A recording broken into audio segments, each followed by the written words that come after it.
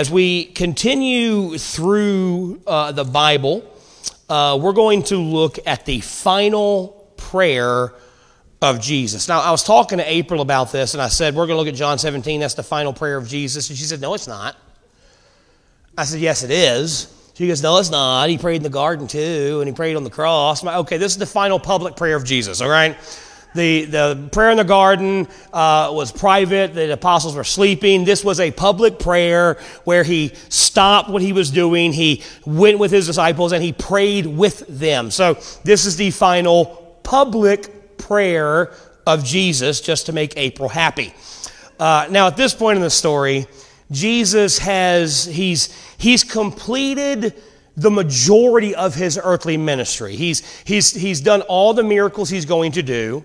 He's done all the teaching he's going to do. He's done all the healing he's going to do. The only thing left for him to do is die on the cross and rise from the grave. So the majority of his earthly ministry is done. He has already had the Last Supper with his apostles. Judas has already betrayed him and left to go get the guards, the temple guards, to have Jesus arrested. So after the Lord's Supper, after Judas leaves, Jesus and the remaining apostles, they get up and they walk from the upper room to the Garden of Gethsemane.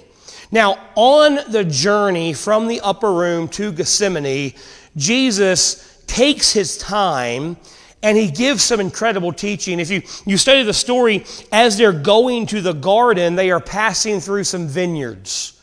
And so he begins to teach about the truth of I am the vine, you are the branches. If you abide in me and I in you, then you shall bear much fruit. And so he teaches about the abiding life of a believer. He talks about the persecution that they're going to face from the world. He talks about the promise of the Holy Spirit.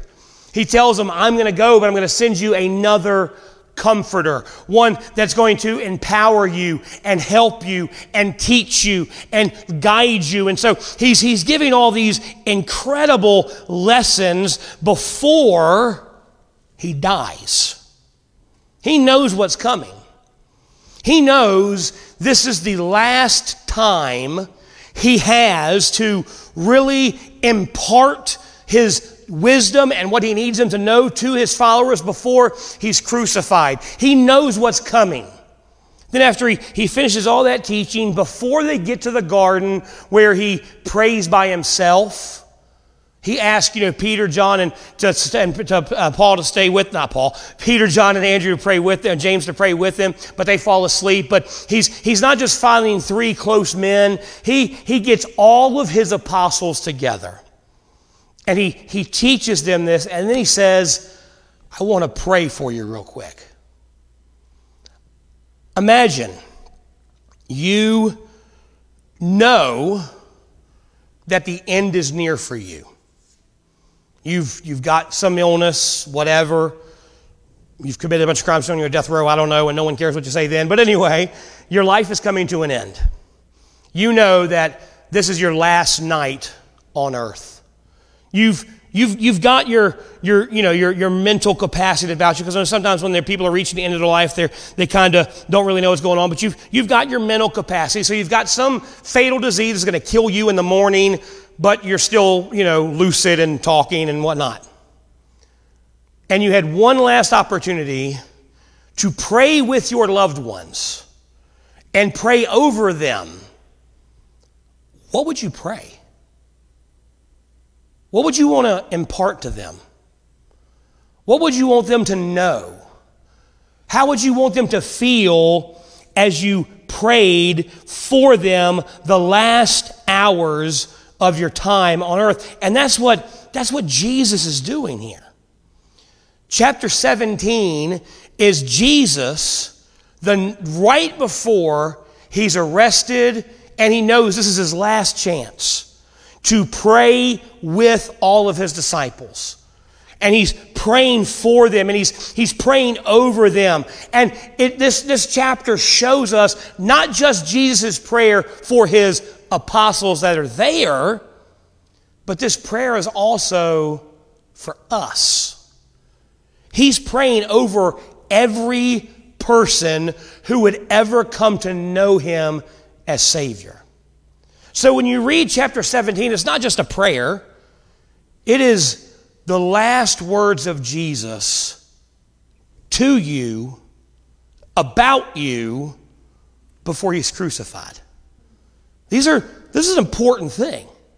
These are important words for us to say. Now, there are some things that Jesus prayed that were unique to him. But his prayer gives us a pattern to follow in our own prayer life. You know, too often we as believers, our prayers, they're filled with cliches. They're filled with kind of just fancy, nice sounding words. You know, we have our prayer list and we're praying for people. Maybe we're praying for missionaries and we just say, God bless the missionary, bless this person, bless that person. What does that really even mean? Or, you know, we pray, God, please be with us. You know, God says in Hebrews chapter 13 that he's never going to leave us. He's never going to forsake us. So why are we praying for something we're already promised? God, please be with us. And God's like, I am. I always have been. I'm never going to leave you. Remember, I said that. So why are you praying for something that's already been promised to you? Or we pray things that don't make sense. And I've told you this is my least favorite. God put a hedge of protection around us. What is a hedge of protection? If I want protection, I don't want a hedge, because you know what can go through a hedge? Darts, swords, knives, bullets. Hedges aren't solid. I'm like, I want bulletproof glass around me if I want protection. I want actual protection. God, give me a bunker of protection. Or Lord, give us traveling mercies. And God's in heaven going, wear your seatbelt, obey the speed limit, stop texting and driving, there's your mercy. Don't do stupid stuff and you'll be okay. Or here's my favorite. God, bless this food to our body's nourishment and strength. And God's in heaven going, that's a double bacon cheeseburger, chili cheese fries, and a large Coke. There's nothing I can do with that. I created everything and I can't help you there. You want the food to bless your body? Eat some broccoli. Built-in blessing. But we pray these things because it's just what we pray. It's just how we do things. You know, a lot of times in college, we would always have people before we took a test. We would have some students like, hey, can we pray before we take the test and pray that God helps us do well on the test? And whenever I got asked to pray, I always prayed, God, help us get the grade we studied for. People hated that. Like, you want God to bless you on a test, study. Usually, there was a girl in our old church back in Lynchburg. She was studying to be a nurse. And every time she had a test, she would come and say, please pray that God would help me pass this test. I'm like, I don't want a nurse that was prayed through nursing school. I want a nurse that studied and learned it. God didn't just magically give her the answers. That's not what I want for my life. You know, it's just so we pray these things. And I'm not saying that there's not a time and a place to pray those things. But they shouldn't be the core of our prayer life. This passage, it shows us how to pray like Jesus did. How to pray for the things that Jesus prayed for in his final prayer. So let's look at the first thing that Jesus prayed for. Number one, Jesus prayed for himself. Jesus prayed for himself. Look at chapter 17, starting in verse number 1. These words spake Jesus and lifted up his eyes to heaven and said, Father, the hour is come. Glorify thy Son, that thy Son also may glorify thee, as thou hast given him power over all flesh, that he should give eternal life to as many as thou hast given him. And this is life eternal, that they might know thee, the only true God, and Jesus Christ whom thou hast sent. I have glorified thee on earth. I have finished the work which thou gavest me to do. And now, O Father, glorify thou me with thine own self, with the glory which I have with thee before the world was. Now, it may seem strange that when Jesus, God in the flesh, when he opens up his final prayer, he's praying for himself. But look what he's asking for himself. He is asking God to glorify him. He's saying, God, give me glory so I can glorify you. Give me glory so I can point people to you. And that's the key. We sometimes have the wrong idea of what Christian humility really is. We think a humble believer is someone who does not seek success or prosperity. Now, don't get me wrong.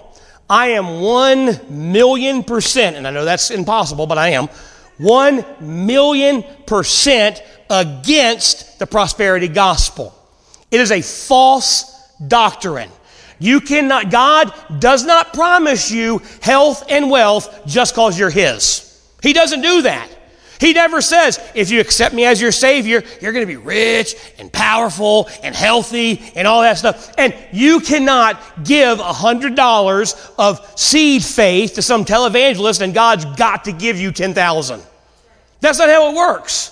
You mean to prove it? Give me $100. Everybody, let's try it. Everybody give me $100 and see what happens, all right? I'll have more money. You will not.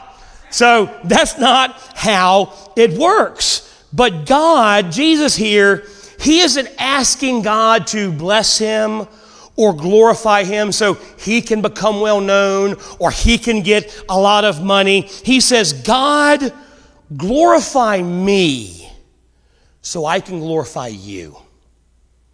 Bless me so I can point people to you. Humility is not avoiding success and prosperity. It's a decision to use whatever prosperity God has given you, to use whatever provision God has given you to point people to him. It is praying, God, bless me so I can glorify you. I pray that God glorifies New Grace Baptist Church, but not for us. Not so people can say, man, that's a great church up there on the hill, and man, that pastor's awesome, and we should all give him $100. I keep throwing that out there. I'm going to see who takes the bait. But, we should all go up. I don't want God to glorify New Grace for New Grace. I want God to glorify New Grace so we can glorify God by shedding the gospel to Roanoke and the world. We want to be blessed for his glory. And you can pray this in your own life, but it's a hard prayer to pray with the right motive in your heart. So how can you tell if you're praying this prayer that you have the right motive? Here's a couple ways. When God gets glory by exalting someone else, specifically someone you don't like. God is glorified because he's exalting someone you're not that you don't like that much. How do you feel? Are you glad God's getting glory? Or are you upset someone else is getting exalted? I can't believe God would use them. Instead of, I am so glad God is using that person to build his kingdom. Another way is to see what you do when you suffer. Jesus prays, God, glorify me so I can glorify you. God answered that prayer by sending Jesus to the cross. By having Jesus be beaten and scourged and spit upon and mocked and ridiculed and rejected. That's how he glorified Jesus, so Jesus could glorify him.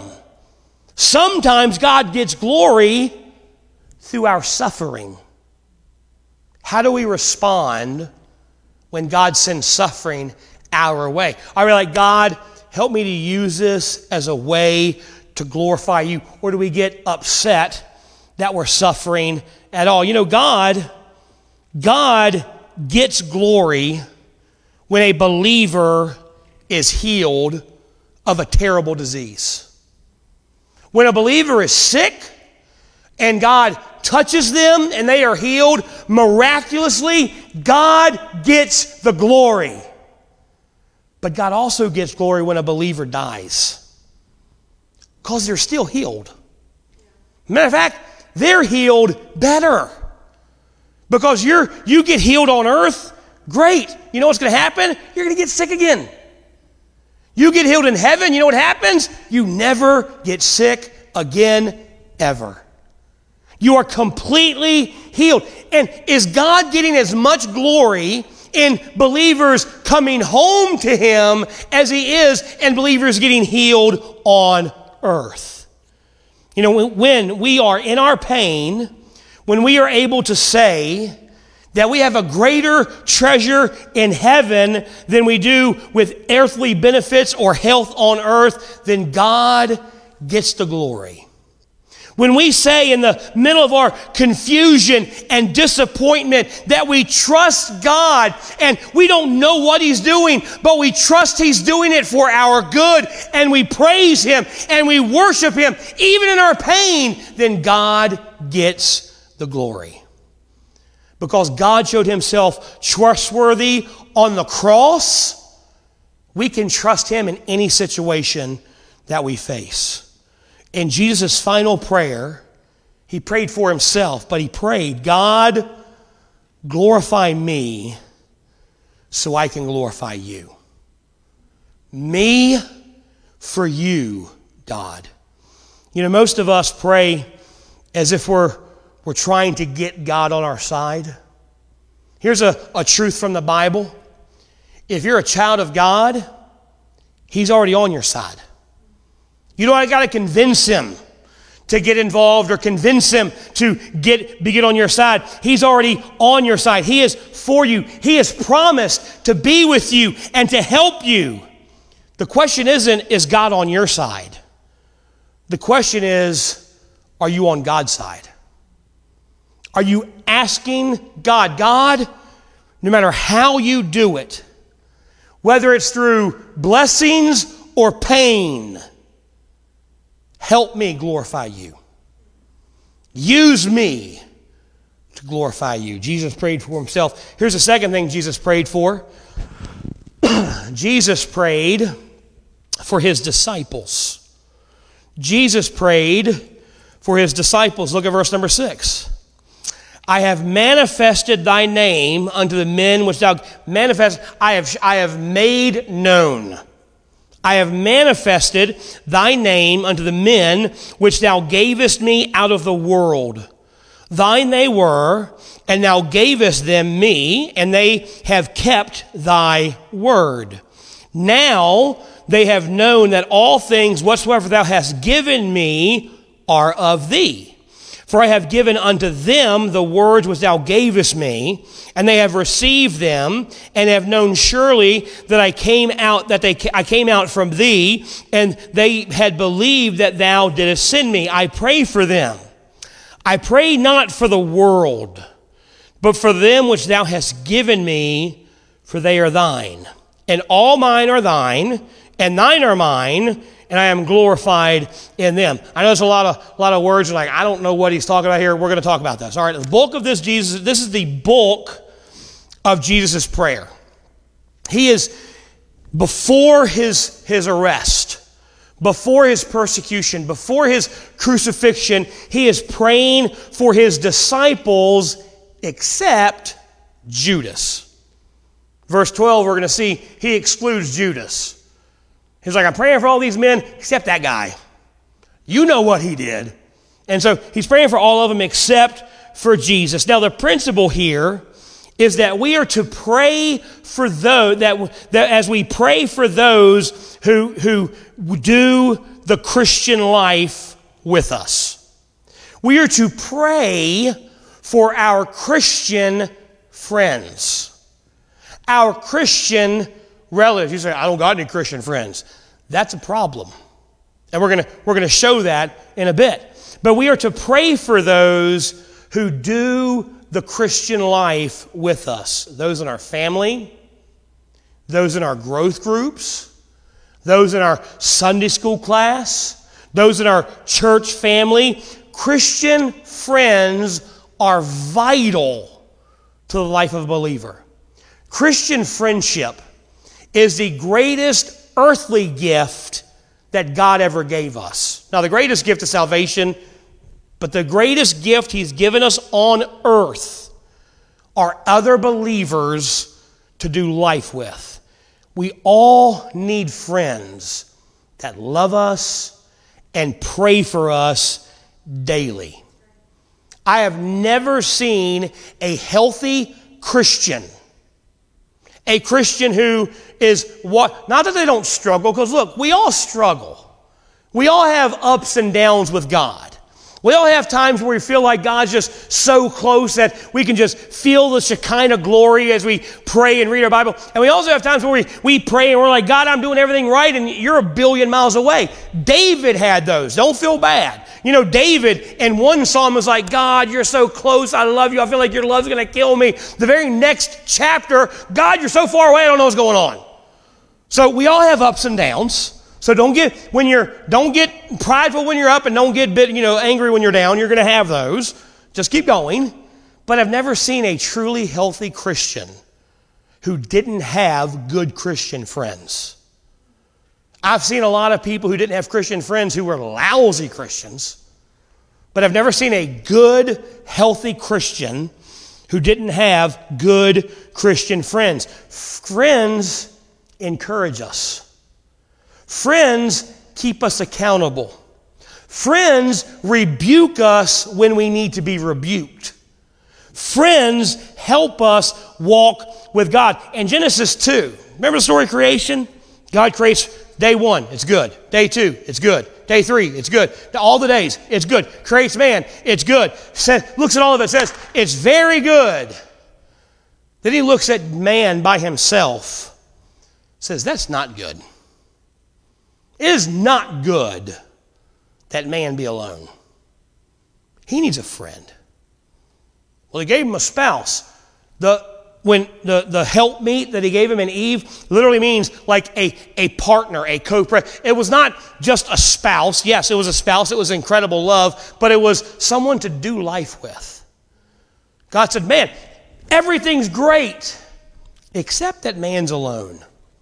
It is not good that man is alone. Proverbs 18 says an isolated man is on the road to destruction.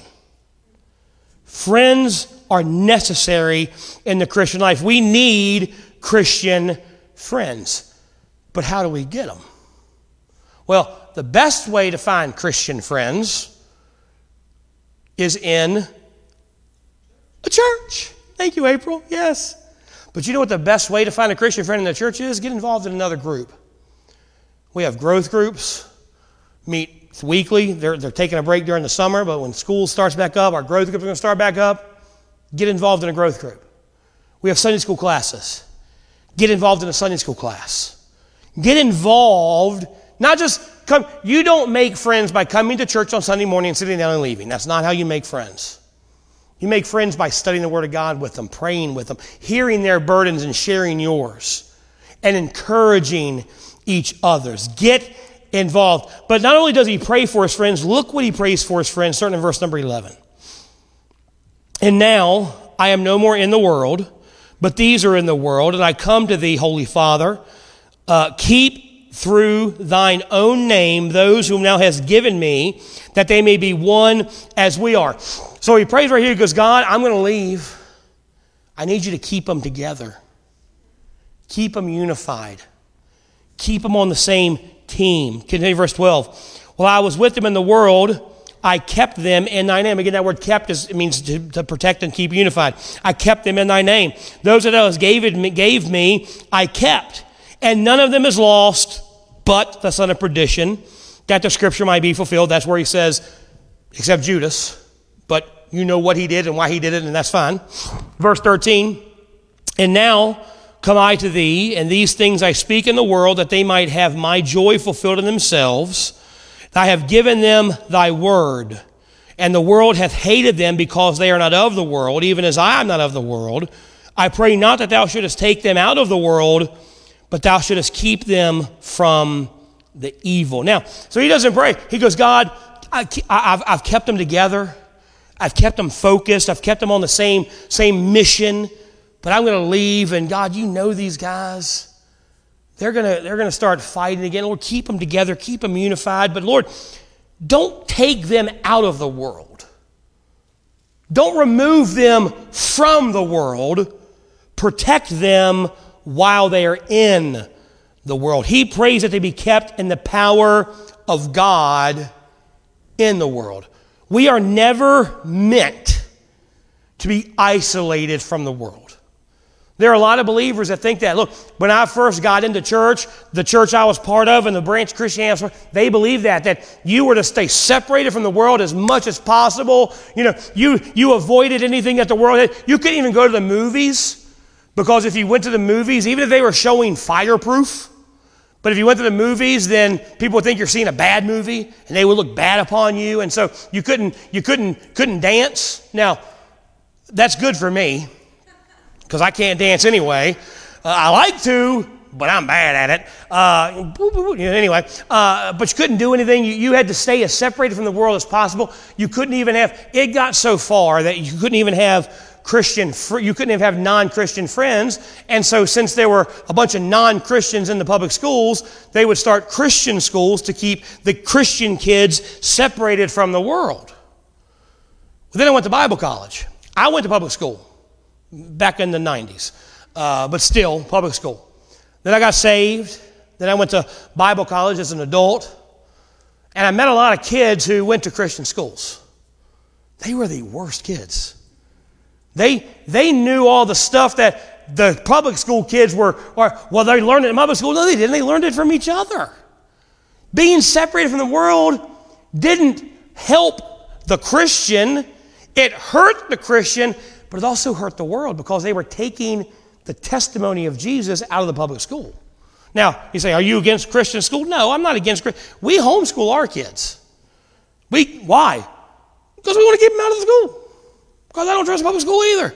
I want to know what I'm teaching them. So I'm not like, send your kids to public school. But I'm also not like, we got to stay as separate as possible. No, we are to be a part of the world. Now, there's wisdom in how we do it. There's wisdom in what we do.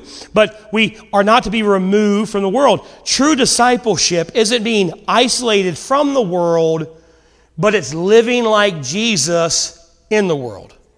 David Platt said this: our mission is not to disinfect Christians and put them on a shelf, but to disciple them and put them into service. So when you remove yourself from the world, you lose your evangelistic witness, and that's why God put us here. That's what we're here for. That's why God left us in the world. We are to engage people outside the church whose lives are not part of the church. That's why in our class, I'm talking about neighboring people. We are to engage people who are outside the church, to encourage them and to love them and to show them the love of God, to bring them in. Holiness that is disconnected from the world is not holiness at all. Look at verse 16. They are not of the world, even as I am not of the world. Sanctify them. That word means set apart, not take out, but set apart for a purpose. Sanctify them through thy truth. Thy word is truth. See, the word sanctify means to set apart or make holy. Jesus wants us in the world, but he doesn't want us to be shaped by the world. So how do we stay holy in an unholy world? Jesus says the greatest way to stay holy in an unholy world is by knowing the Word of God. Sanctify them through thy truth. Thy word is truth. How do we stay holy?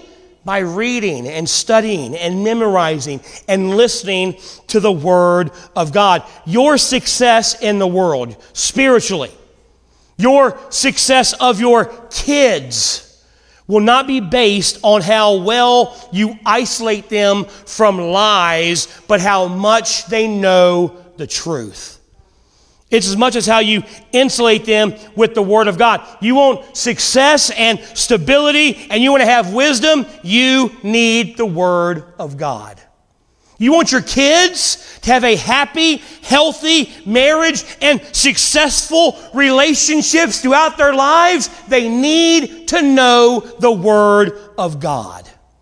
And you have to have them around the Word of God as much as possible, in the church as much as possible, learning the Word of God. Jesus, in this part, he is specifically concerned about two things in regard to the truth. The first is that they recognize that the Bible, the Word of God, is of divine origin. Look at verse number 7 again. Now they have known that all things whatsoever thou hast given me are of thee. All the words that I've spoken, they know that they're from you. They know that you gave me these words, and these are divine words of God. God wants us to have confidence in the Word of God that he has given us. He wants us as his children to say, God, there are things in here I don't like. There are things in here you tell me I shouldn't do. There are things that, Lord, when I read them, it convicts me and makes me change my relationships and how I treat people and the things I look at. And God, there are things in here that really, they keep me from doing what I want to do. But God, your word is true. Every single one of them. No matter how the world gets. Look, it's 2021. The world is messed up. There's a lot of things the world says are okay that are not okay. That the Bible says they're not okay. I'm going to do it.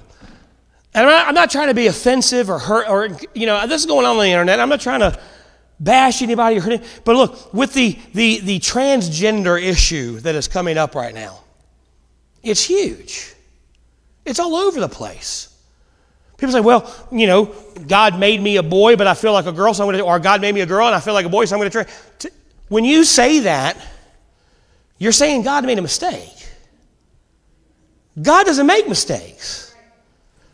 The Word of God says he didn't make you wrong, he made you who you are. Perfect in his image as you are. Now look, that does not give us a right to be hateful and cruel to people who are like that. People who struggle with that, they have issues that we are never going to understand.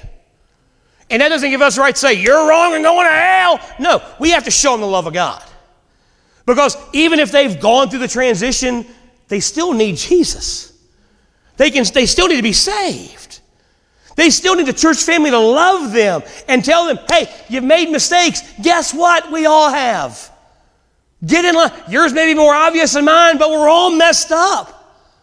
But we just want to love Jesus. But we can't say, oh, well, if that's how you feel, then I guess you're right, even though the Bible says you're wrong. No, the Bible's the Bible. It's true no matter what. We have to believe it no matter what. See, in his prayer, Jesus wants his disciples, those who receive the gospel. If you're a child of God, you are to be a disciple of Jesus. He wants us to know that the word he gave us came from God. It is pure, holy, eternal words. This isn't a collection of enlightened thoughts about Jesus. These are the very words of God. His second concern is that not only would they know his words are true, but they would live his words. Look at verse number 8. For I have given unto them the words which thou hast gavest me.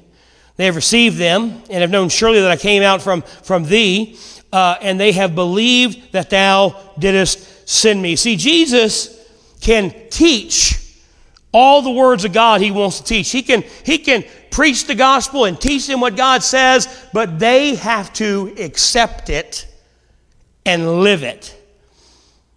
That's why your personal devotions are so vital. You know, it's great that you come to church, and I know I'm preaching to y'all who on a Sunday morning came to church to listen to me, talk about the Bible, and yell at you for a long time. I get that. I know some of y'all are like, he's been talking a while, he should shut up. I still got 10 minutes, bless God. Maybe more. But I know y'all are like, y'all like, hey, we're the good Christians. We came to church. Great. You need more than Sunday. Jesus says these give us as they are daily bread. You want to see how important it is? Go home, eat lunch. You can have a big meal, because again, this is a long sermon. You can have a big meal. Stuff yourself. But don't eat again until next Sunday afternoon. Tell me how important food is to you. That's how important the Word of God is to you.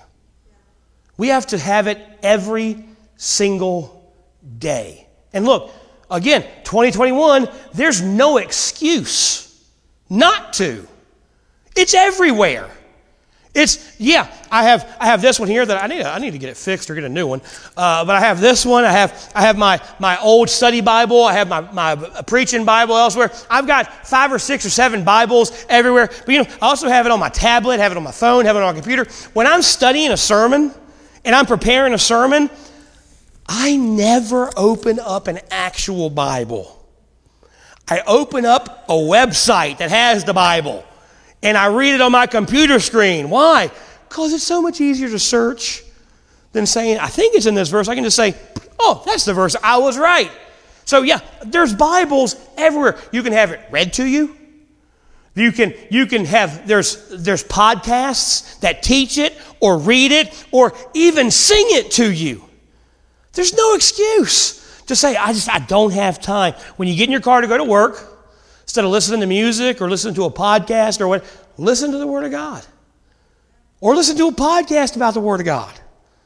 We have to have the Word of God to know it and to believe it and live it. That's why your devotion is so important. It's where you learn of God's promises and learn to live them in your life. That's why our growth group are so important. Some things about God are learned better in small groups than large spaces. Because in the growth groups, we talk about the sermon. And I know some of you, throughout my sermons, y'all have questions. And you're like, hey, wonder what he means by that. Or, hey, this gets my mind thinking about something else. In growth groups where we can ask those questions and talk about them. And study them and say, hey, that's a great question. Let's dive into that. And that's where we learn the Word of God. So Jesus prayed for himself. Jesus prayed for his disciples. Thirdly, Jesus prayed for his church. Jesus prayed for his church. Look at verse number 20 in chapter 17. Neither pray I for those alone, but for them also which shall believe on me through their word. That's you, by the way. So this wasn't about me. This is you. So he says, all those things I prayed, they're not just for these guys. They're for anyone who will ever accept me as their Savior. And I pray that's you. That they may all be one, as thou, Father, art in me, and I in thee, that they also may be one in us, that the world may believe that thou hast sent me. And the glory which thou gavest me, I give unto them, which they may be one, even as we are one. You notice a theme here? I don't. You're in a minute, you will. I in them and thou in me, that they may be made perfect in one, and the world may know that thou hast sent me, and they hast loved me, for I am one. Father, I will that they also, whom thou hast given me, be with me where I am, that they may behold my glory, which thou hast given me, for thou lovest me before the foundations of the world. O righteous Father, the world hath not known thee, but I have known thee, and these have known that thou hast sent me. Now, Jesus, he doesn't pray for the world. He prays for believers in the world. He said in verse 9, he wasn't praying for the world. He's not praying for lost people here, but for those who are in the world who would come to him for salvation. Now, it's not because he doesn't care about the lost. He came for the lost. They're why he came here. He came and lived a perfect life and died for the sins of the world. It's because the hope of the world, the hope of any community, is found in the believers in that community. So if you want to pray for a group, because look, there are people, and I do it, there are thousands upon thousands of unreached people groups in our world. A people group is a culture of people. They may be, in a particular country with other believers, but they're a kind of an isolated culture of people who do not have a representative or a access to the Word of God. Now, I think of the Uyghurs in China, and they're on the news a lot lately. These Muslim Uyghurs in China. In that group, 0.001% are believers. Now, we're talking several million people and 0.0. So should we pray for the Uyghurs? Yes. But pray for the believers who are in that community, that they can help reach the lost with the gospel. Pray for those that live in the community. Pray for God to raise up and strengthen believers in that group. Pray for America, yes. Pray for Roanoke, of course. But pray for the health of the churches in America and in Roanoke. Look, when I pray for Roanoke, I don't just pray for New Grace. I pray for Lakeside, and I pray for all these other churches that are throughout Shenandoah, and other churches that I see that I know are gospel preaching churches. They may not even be Baptist. I don't care. They're preaching the gospel. I pray for them to be healthy and for them to have a gospel representative in the community, because look, we can't reach Roanoke by ourselves. We don't have to. There's other believers. So pray for God to strengthen and build up churches and believers in our area. We should pray for God to raise and strengthen believers in the church so they can point people to Jesus. The church is God's plan A for working in the world, and there is no plan B. It's the main thing Jesus prayed for the last night of his life. Now, it's easy for us as believers to get frustrated with the church. I've talked to believers who have gotten out of church because of church hurt, because of something that happened that they never really resolved. Talking to I'm not going back to church. That church is full of hypocrites. Look, our church is not full of hypocrites. We have plenty of room for more. Now, there's plenty here, but we got plenty of empty seats for more hypocrites. So if you're watching and you're a hypocrite, we got room for you. But people get angry about that, and they hate going to church because it causes pain. I'm the first to admit that our church is messed up. You know why? Because we're all messed up. And I'm messed up. If you're looking for a perfect church, you ain't ever going to find it, because even if you find, the only perfect church is an empty church, and then when you walk in, it ain't perfect anymore. You done ruined it. There are no perfect churches. We are just a bunch of messed up people, led by a messed up person. And Jesus knew the church was going to be messed up. Look at the people in his group. Judas was in this group. Judas was a church founder, and he betrayed Christ. Peter's in this group. Cussing Peter. Peter, who when Jesus arrested is hacking off people's ears. Peter is a messed up dude. And then after the resurrection, Peter goes fishing, and he's hanging out on the boat naked when Jesus shows up. Peter's a messed up guy, but that's fine. He had a thief, a liar, a betrayer. Peter was a coward. And he even 10 years after he received the Holy Spirit, 10 years after he helped start the church, and he's doing great things for God. You read some of his writings, 10 years later, Peter's still pretty racist against Gentiles. 10 years later, Peter was messed up. Jesus even called Peter Satan.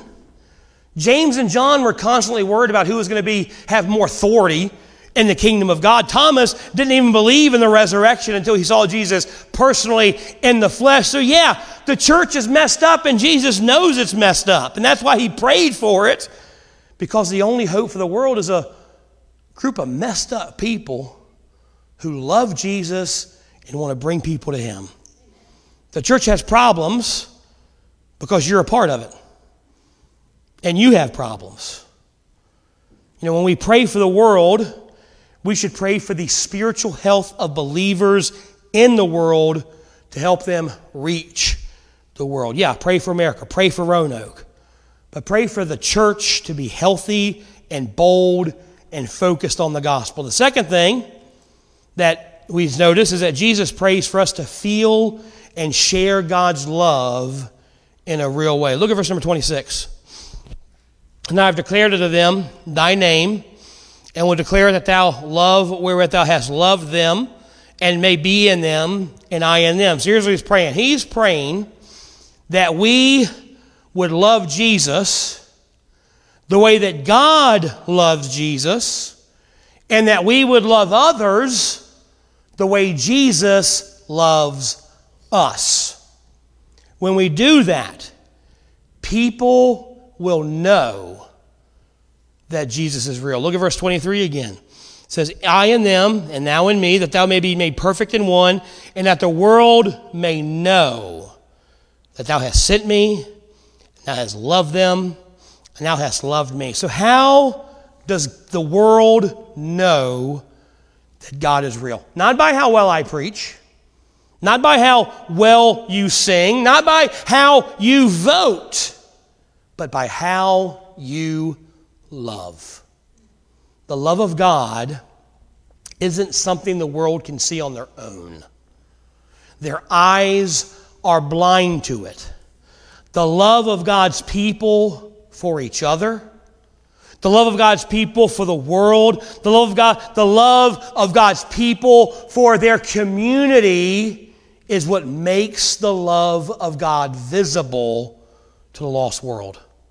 We show love in two ways. First, in how we serve our community. That's why I believe the community cupboard and the community closet here at New Grace are the most important ministries we have. We are showing the love of God to our community who is in need. People who need food or need clothes or need whatever. We are physically showing them the love of God.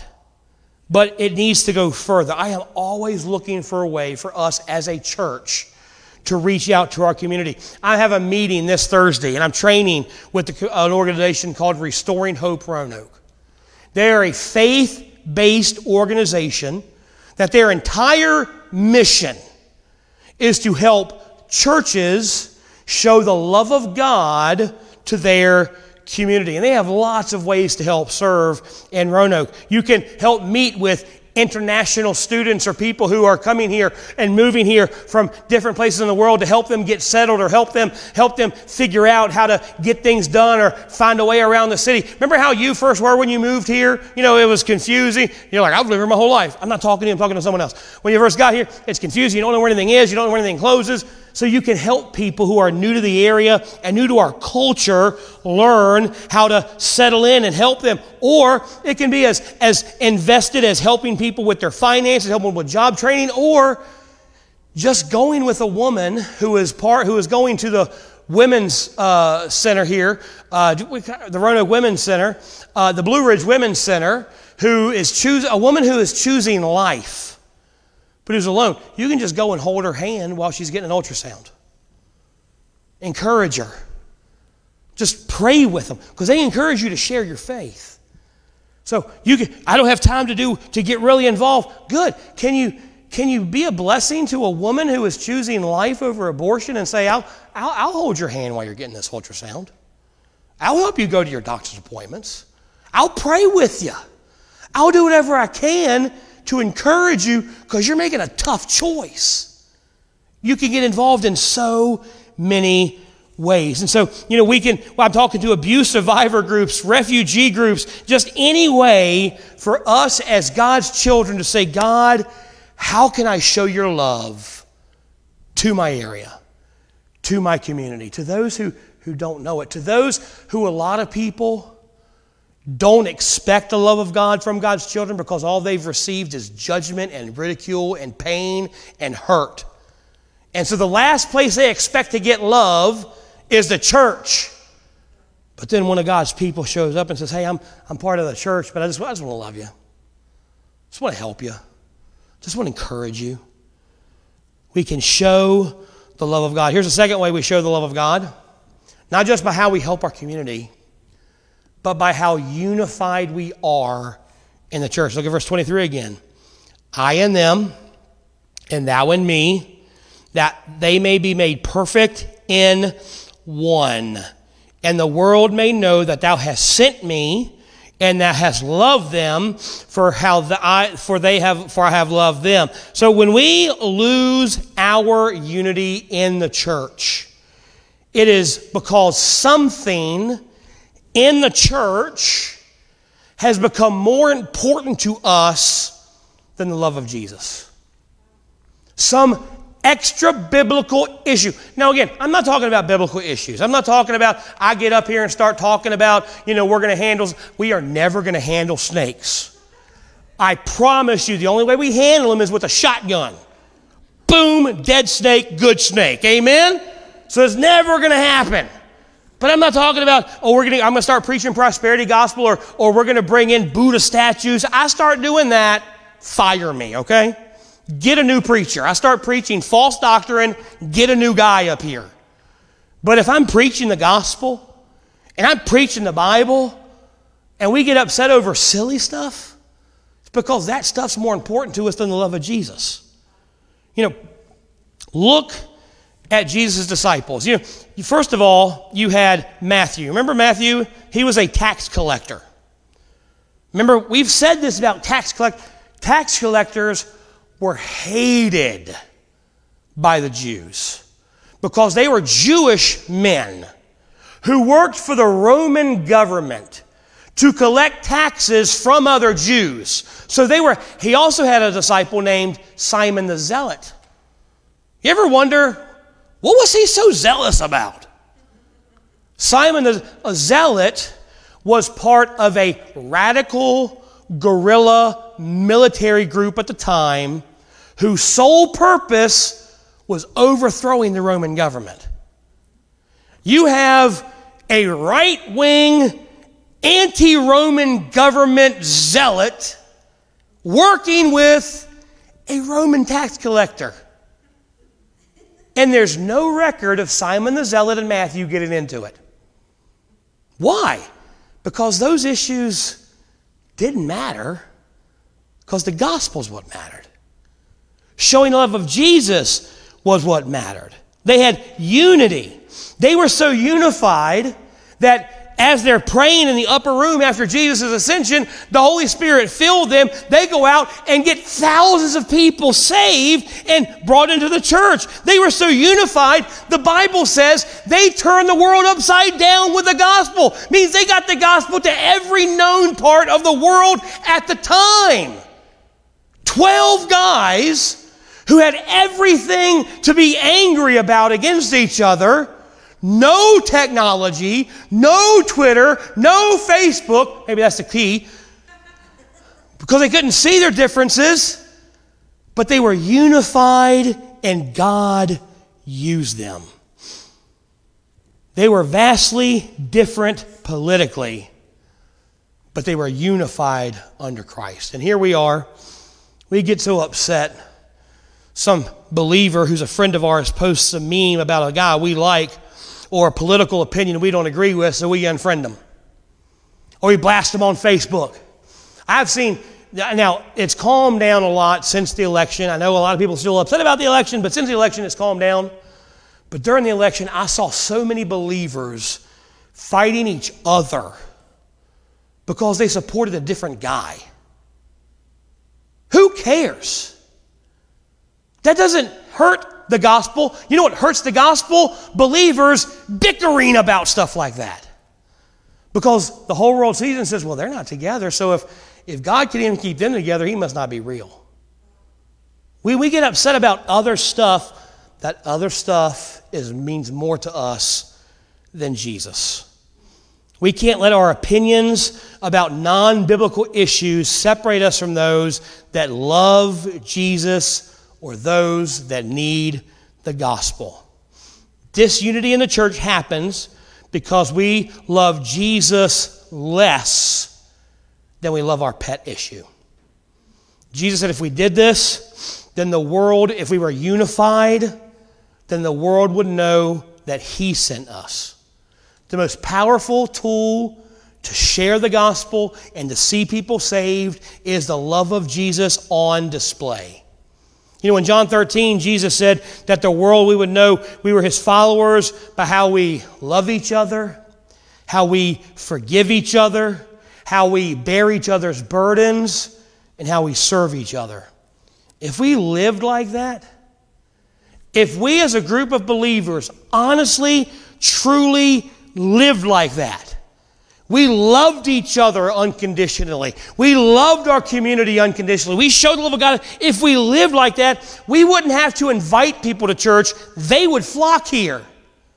So how do you know that? Because Jesus says, if I be lifted up, I'll draw all men to me.